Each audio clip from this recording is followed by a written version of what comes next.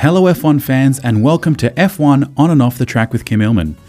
You can see his photos at prostarpics.com or follow him on Instagram at Kim Illman, and now you can find Kim on YouTube. That is true what you say, Adrian. My name is Adrian, and this episode we're talking about the pre-race for Singapore coming up this weekend. Very hazy, I'm told, up there. Several people have said, bring your face mask. Now, Okay. I hate wearing face masks, and I think it would have to be very savage for me to even consider that. So I think that's probably a long shot. But yes, apparently, I imagine the haze is from the burns they do over other nearby countries, and it just affects Singapore's air quality shockingly. And that, in turn, affects the photography side of things. If you're using a long lens and you've got a couple of hundred metres and you've got to cut through haze, your pictures aren't going to be as sharp. So perhaps I look at taking more close-up stuff that's 30, 40 metres away. On a related note, the weather last year was very warm, I hear. How is it looking this year? It's warm every year. It's Okay. the most... No, maybe Malaysia was a bit more uncomfortable, but it is hard work. Malaysia was more uncomfortable because it was all in the day. At least you get, and I'm thinking 3 degrees respite at night. It just knocks off 3 degrees off the top. But it is very hard work, and certainly the drivers would know that because they lose many kilos in sweating it out during a race or one of the practice sessions. But yeah, I must say I don't love the hot, sticky weather, but everyone's just got to wear it.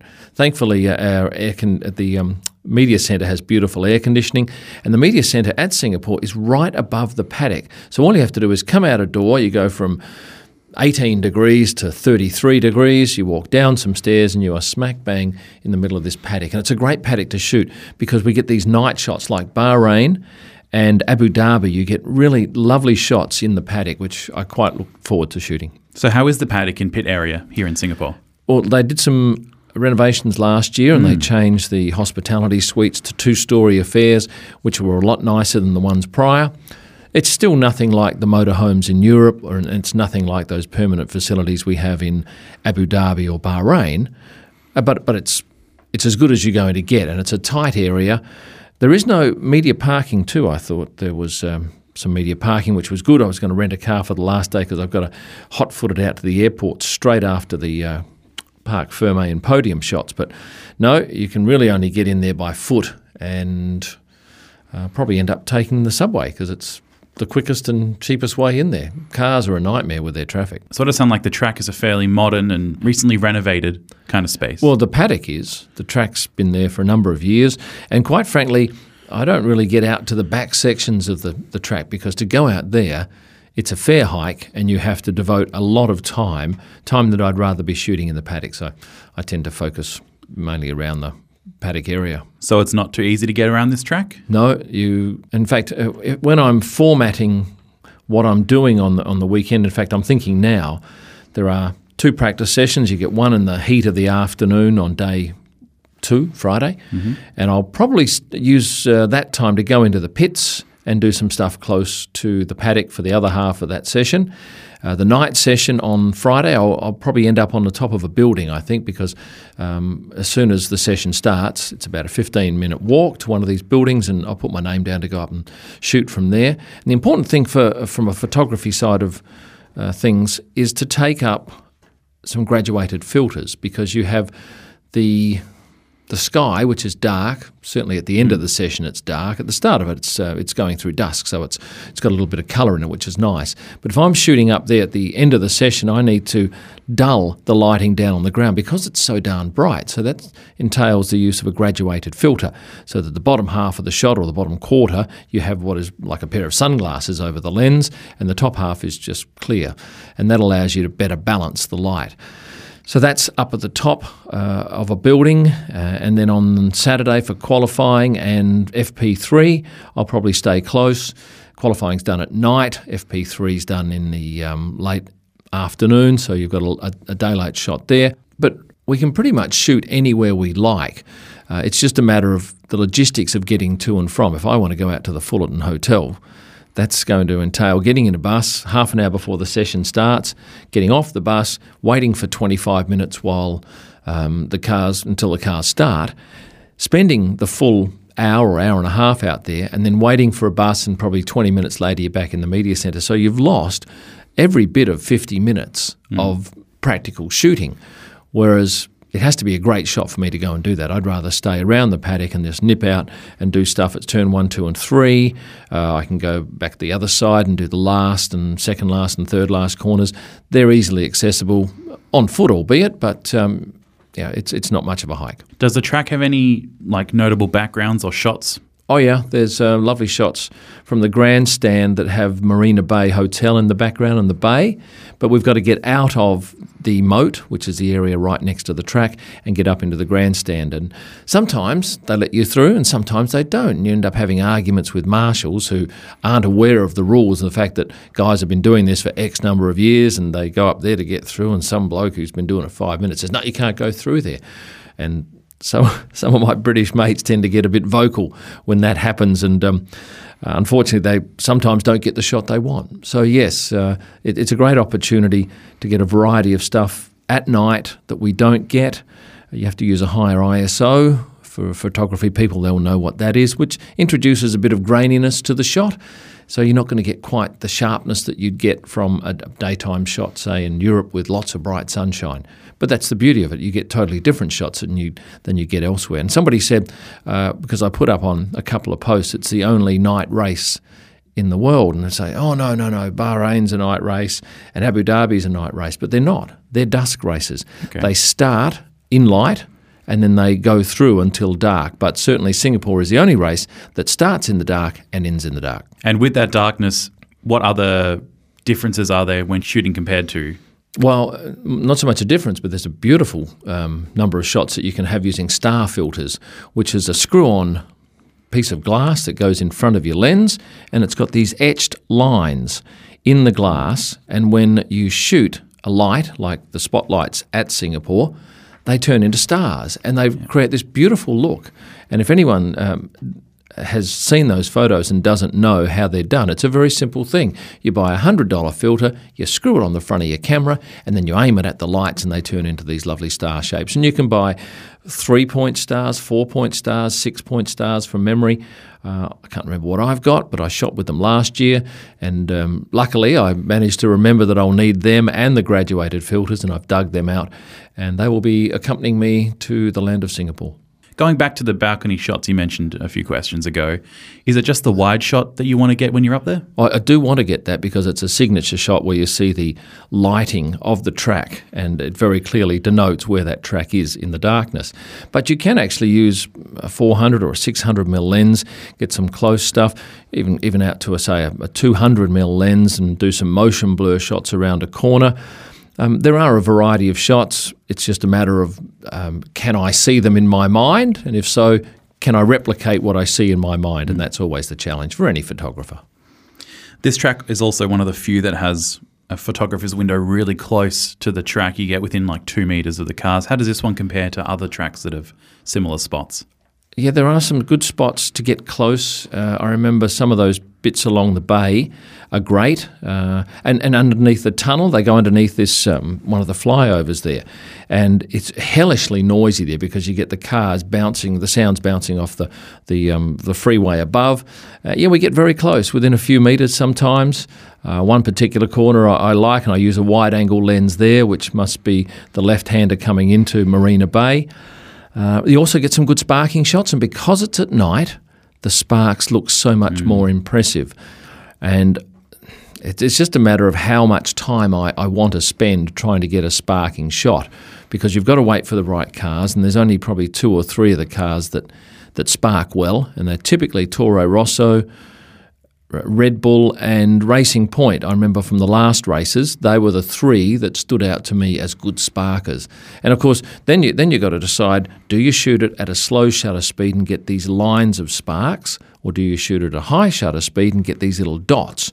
If you're shooting from behind, you can shoot at a high shutter speed and these lovely little dots of yellow light come out. And I do like this shot where you shoot through the wire with a long lens, and when you look at the dots, they actually have, and I can't explain this to you as to why this happens, you can see the lines on the wire fence that you're shooting through in the dots. Because I always thought, how has that happened? But look, I guess a scientist would know, but it's something to do with the light hitting the sensor and the way it bends around the wire, but it's really quite a lovely thing to see.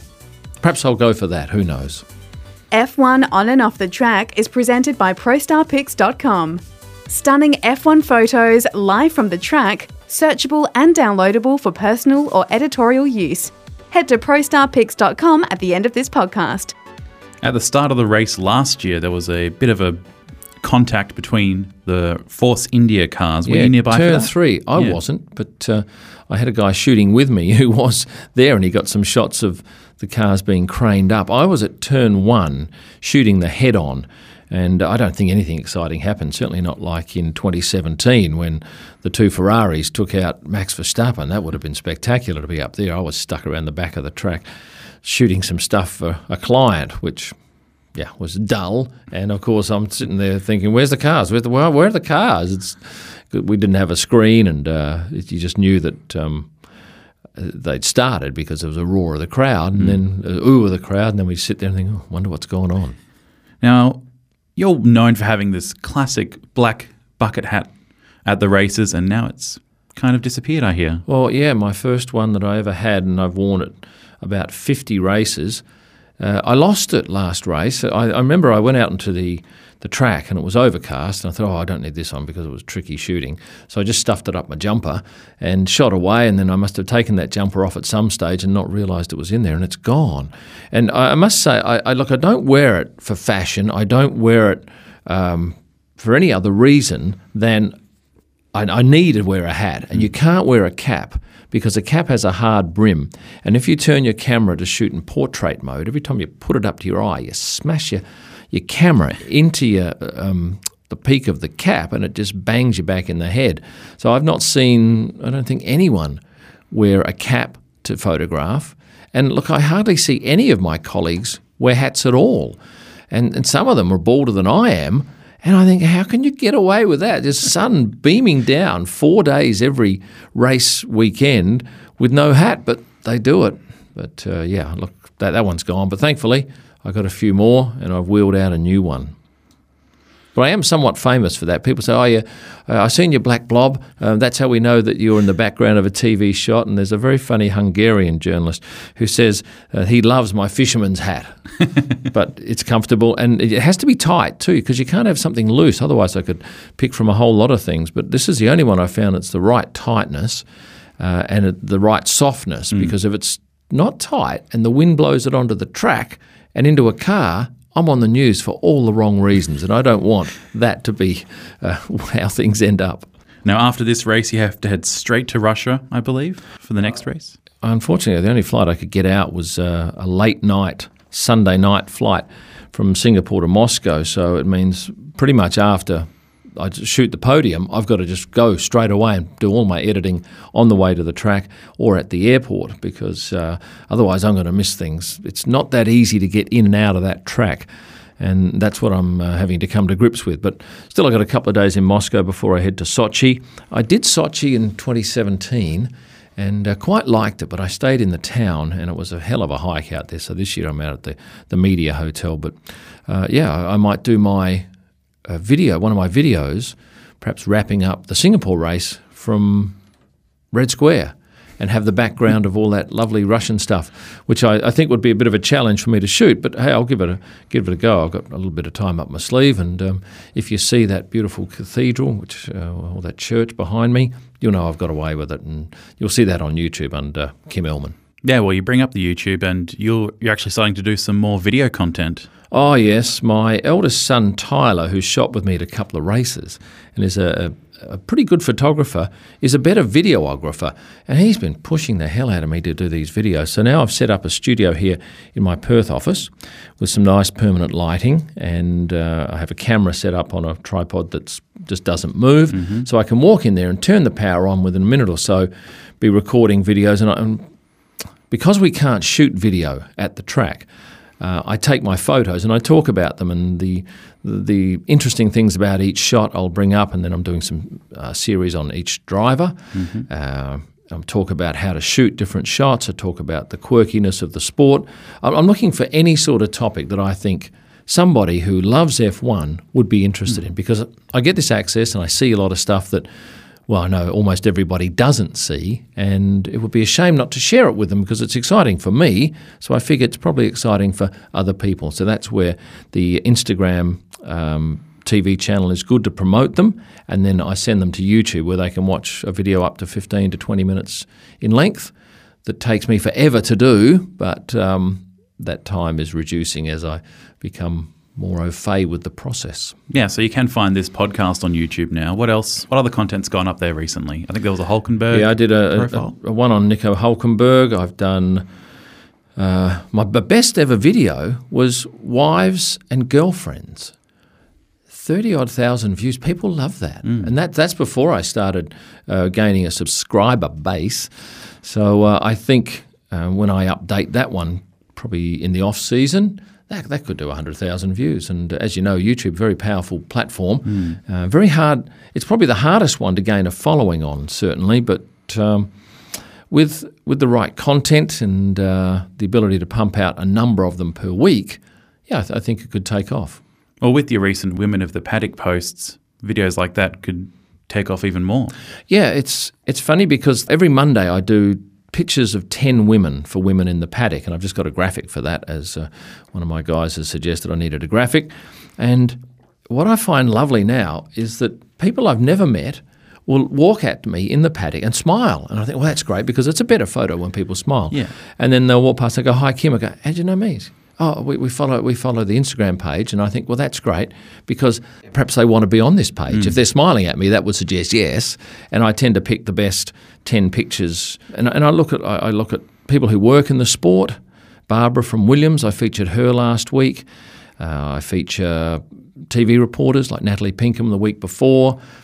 Wives and girlfriends of drivers like Emilia Bottas I featured last week, and Kate Massetti-Zanini, Pierre's girlfriend. So it's an interesting thing that I do over the 4 days because all the time I'm thinking, yeah, I need more content, I need more women. And sometimes I get to a Saturday and I'll have shot 3 women that have probably going to feature, and I think, I'm buggered. I need another 7. Here we are at race day, but I always manage to find them.